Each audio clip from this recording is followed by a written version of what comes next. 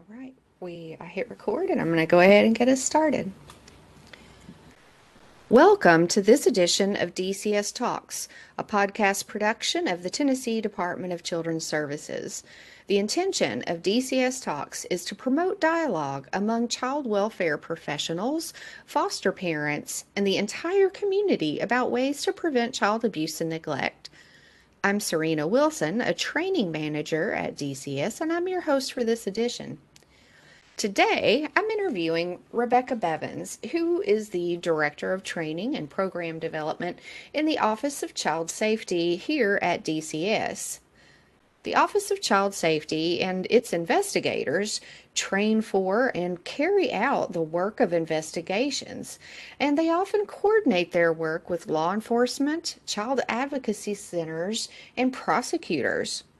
This division also supports the preservation of families, and one way they incorporate that preservation and permanency into their practice is through taking a deep look at recurring issues that our families face and take action in the ways that we approach the work.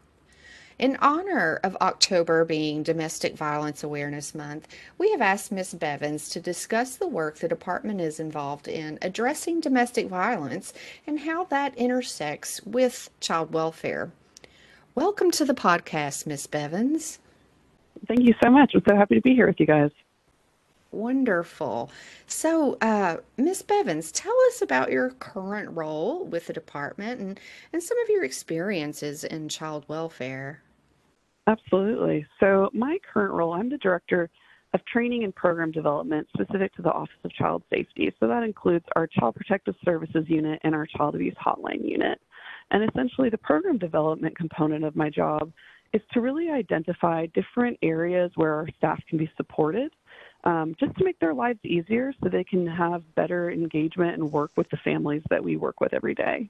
So I oversee a lot of really exciting projects like our statewide Child Sexual Abuse Prevention Committee, and most applicable to today, our Domestic Violence Liaison Program. And essentially, that allows us to partner with the domestic violence shelters in our communities to really bridge the gap between child welfare and domestic violence services, and to really increase the learning. And when all of our community partners are on the same page and we're all trained the same way and we understand each other's policies and regulations, we're really able to provide better services for the families. So that is going to be one big part of the work that we're doing in Tennessee to address domestic violence for families. I love that community partnership and speaking the same language and helping children and families. And I know that our investigators and we at the department work with families to promote safety and permanency and well-being. But through these experiences, can you provide our listeners with a brief overview of ways domestic violence may impact children? Absolutely. For the longest time, there was a misconception that if a child didn't witness any of the physical violence, that they weren't being impacted at all. And we know that that's just not true. Kids can see the day after bruises, the injuries that have lasted, but they also just see the intimidation and the fear in the survivor's eyes. They also see how the power and control can impact the entire family. For example, the non-offending parent may not have access to certain documentation or certain finances, and that impacts their life as well. I know that one case that we've worked on recently, the mother was never allowed to leave the house with all of the children at the same time. And that was a way that the kids were impacted. But it was the offender's, need for power and control, and his desire to keep the mother from ever leaving him. And he figured if he always had one of the kids with him, that she could never leave because she would never leave one kid behind. So that's a really concrete example of how kids can kind of get caught up in that. However, we do know that current research shows that witnessing the abuse of domestic violence has the same risk to children's mental health as the child being abused directly. And so I think knowing that, and that's what the research is showing us, just shows how important of an issue this is for children.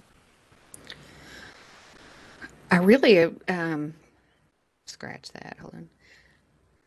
That's very interesting about the power and control that we see with the offending parent that can actually get in the way of the parent who is taking care of the child, of them from taking the child to the doctor or to school or some of those basic needs that a child may have. And I think you touched on that we often see domestic violence in the cases that we work when we work with families. Do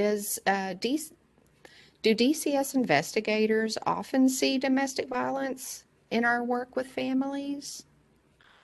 Yeah, absolutely. I mean, so what's fascinating is that DCS has just started our true data collection around domestic violence, and that started on October 1st. So for the first time ever, we're going to have the ability as the agents of an agency to see how often are our DCS cases involving domestic violence. Not only that, we do get cases that come in for other allegations, and then throughout the process of our global assessment and truly engaging the family, we'll learn about other domestic violence concerns that occur. However, it's really important for our staff to know, for anyone to know, that coming at someone and just, blanketly saying, oh, is there domestic violence in your home? That's really not a proper screening for a lot of reasons. There's a lot of shame that goes into domestic violence. There's a lot of fear behind domestic violence. There's also some domestic violence victims who don't feel like they're in a domestic violence situation. Maybe they've never learned what a healthy relationship looks like, and this is normal to them. But it's really important that we figure out ways to truly assess for it in a way that's really trauma-informed and truly engages the non-offending caregiver around what their relationships look like and how we can be a support to them. That implies a deep knowledge about the dynamics of domestic violence. And I know that you're part of that support and training that we offer our investigators so that they are able to do those very meaningful screenings.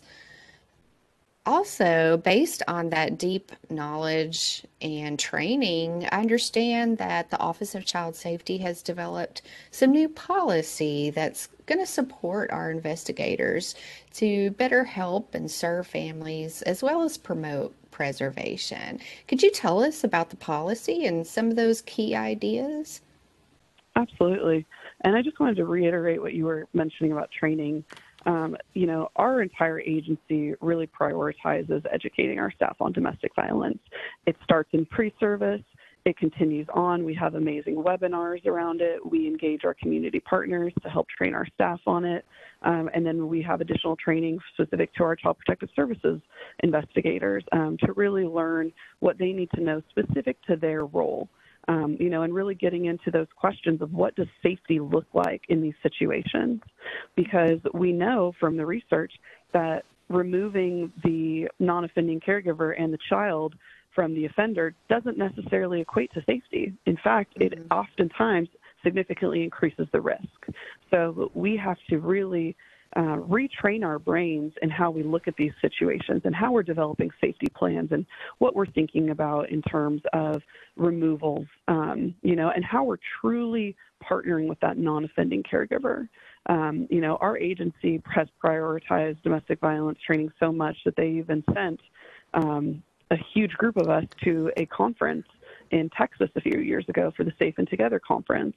And I think that we as an agency have prioritized those values of partnering with the non-offending caregiver, holding the perpetrator holding the perpetrator accountable for their behaviors as a parent, and that domestic violence is a parenting choice. So with all of those beliefs, we have incorporated those into our trainings, and we've incorporated them into our policies as well, because we want everyone in our agency to be on the same page in how we respond to this. But like you mentioned, we do have a new policy that helps provide further support around how to work these cases.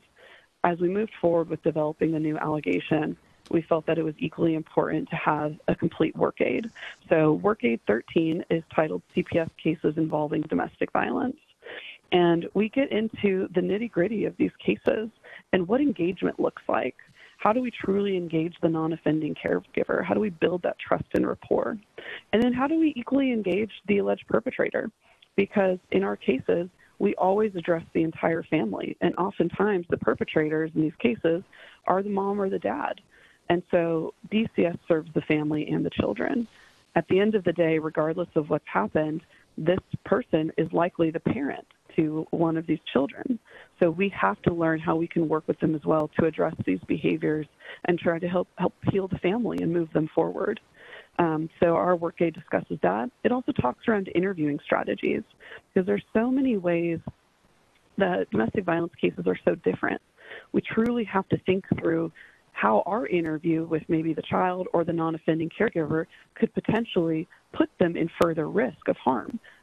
So how do we do that? How do we interview them and keep them safe still, as well as our safety? We know that domestic violence offenders are typically very violent, and we know from research that that is the most dangerous time for law enforcement to respond to a scene. And I don't think it's a huge leap to say that it's probably more dangerous for social workers as well.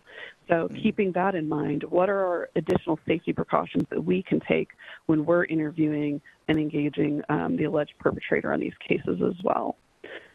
Also keeping in mind the importance of not dehumanizing the alleged perpetrators when we're talking to the family about them.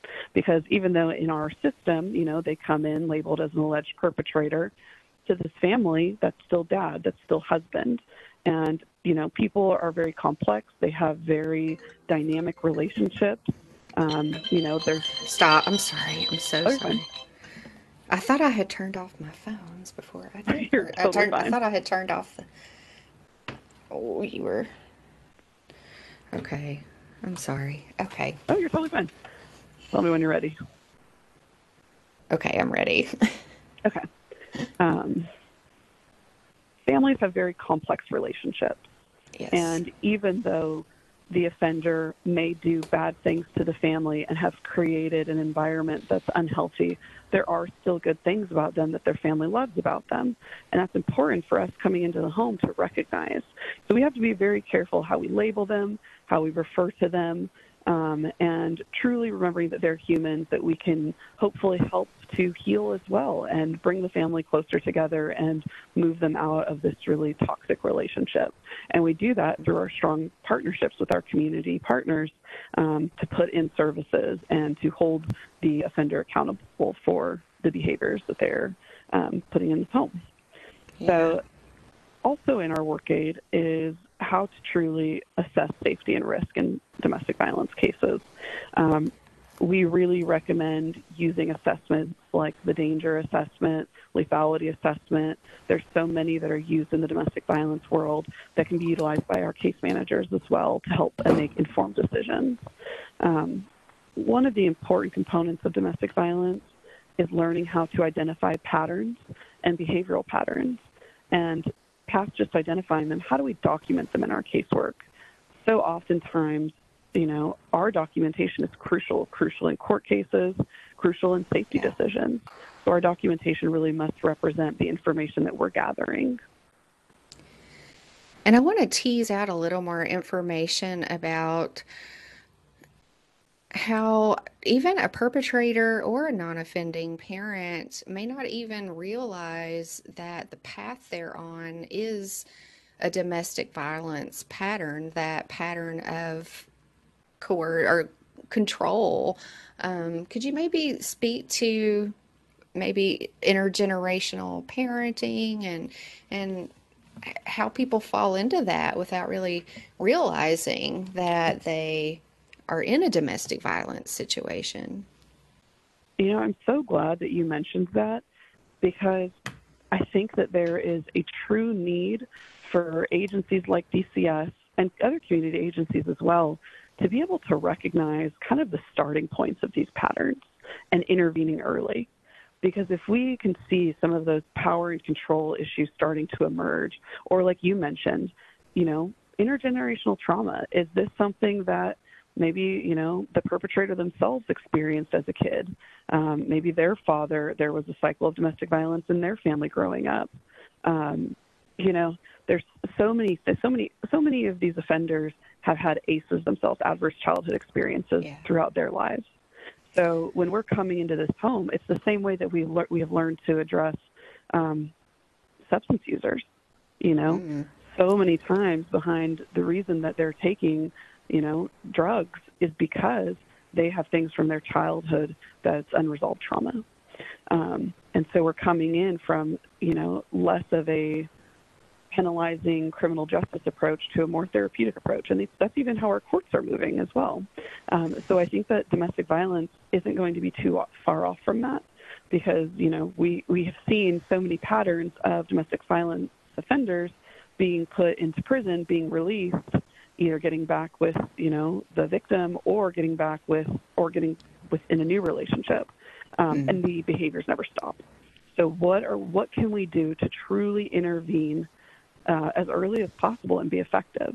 And that's going to require, honestly, a lot of innovation, a lot of look into the research, and a lot of really strong partnerships with different agencies and just different systems.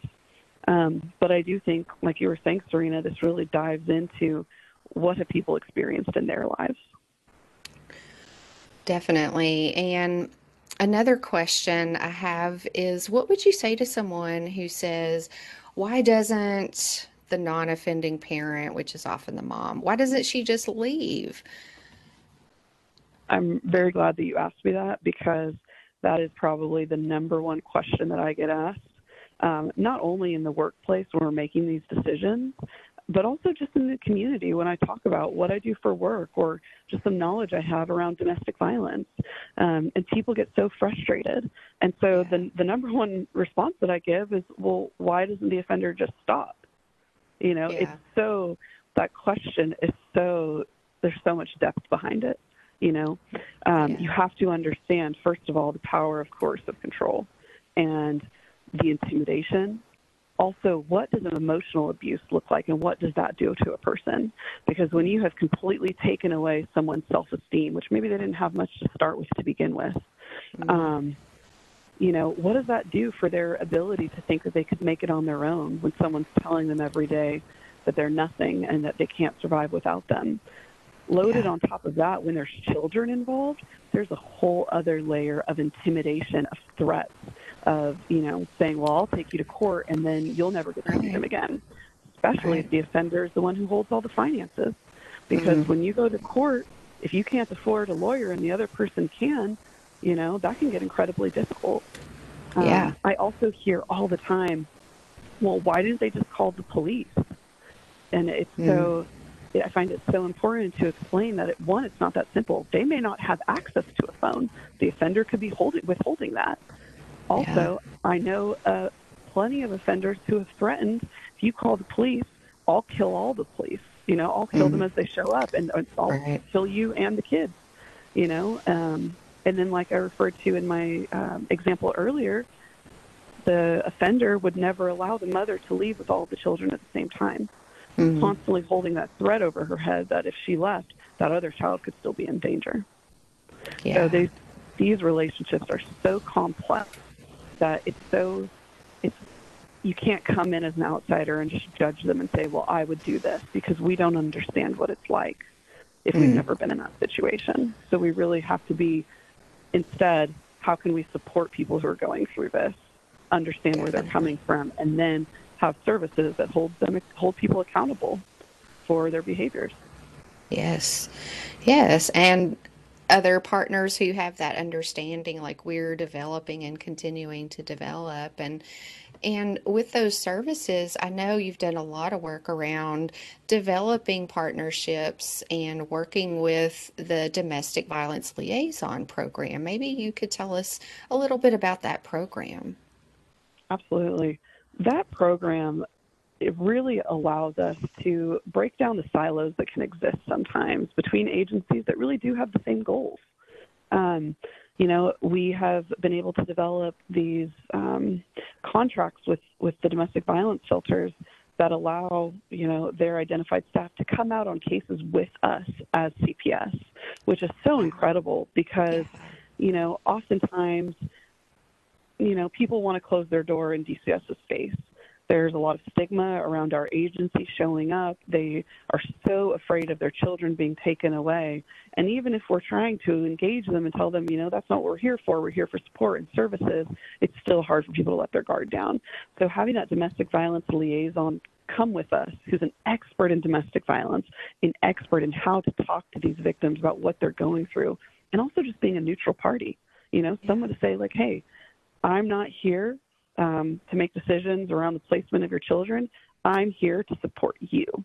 I think it's really powerful, and it supports our staff. Also, I've actually been working a couple domestic violence cases lately in one of our counties, and I've had the pleasure of being able to work with one of our domestic violence liaisons, and she was able to work with me on a case. She was able to engage the non-offending parent and truly document for me, what does the pattern of abuse look like? Here are the different ways that the power and control has shifted completely to the offender. And also, this is how the non-offending caregiver was able to maintain safety for her children all these years. So it really was able to advocate for her strengths as a mother. And it was such a powerful moment. It was also incredibly helpful as a DCS worker to receive that report from her and be able to put that into our system as part of our documentation and our evidence on this case. So it was so great to, I've been part of this program from the macro level for so long, but to see it actually working in day-to-day casework, it was so beautiful. So thankful for it. And I love that you bring up that we look for those positives, we look for protective factors, and that always contributes to family preservation and family permanency. And that we're actually being very intentional about finding safety factors that the non-offending parent has been using throughout the relationship. So important that we're looking for that. It's very sophisticated for us to be doing that. So, Miss Bevins, if case managers or anyone in the public would like to know more about how to find the policy or the work aid or these protocols, where should they look? Absolutely. So on the Department of Children's Services website, all of our policies and procedures are public. So if you go into Chapter 14, that's where you will find our policies for Child Protective Services and our Child Abuse Hotline.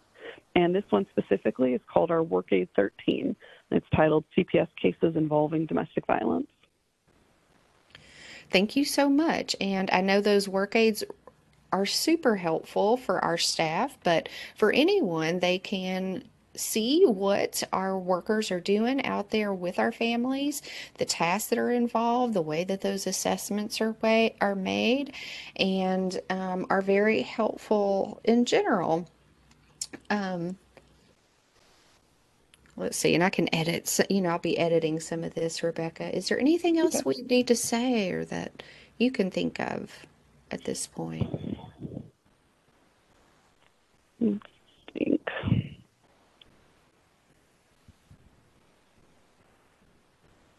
I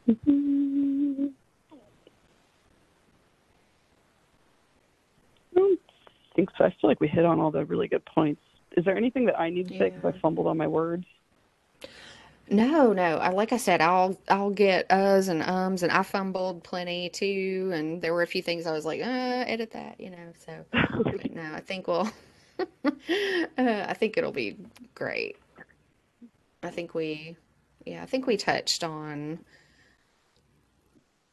a lot of the information that the general public would be interested in. I do too. And I think we hit on like and the things that pop all of your little probing questions. I really appreciate it because I know those are the things that like people think about domestic violence. yeah, and I'm sorry I didn't warn you. It came up as we were talking, but No, I appreciate that. Plus, it's more organic, so I like that. Yeah, yeah. Yeah, I think it turned out I think so. I think it turned out good. It's just a good, it'll be about a good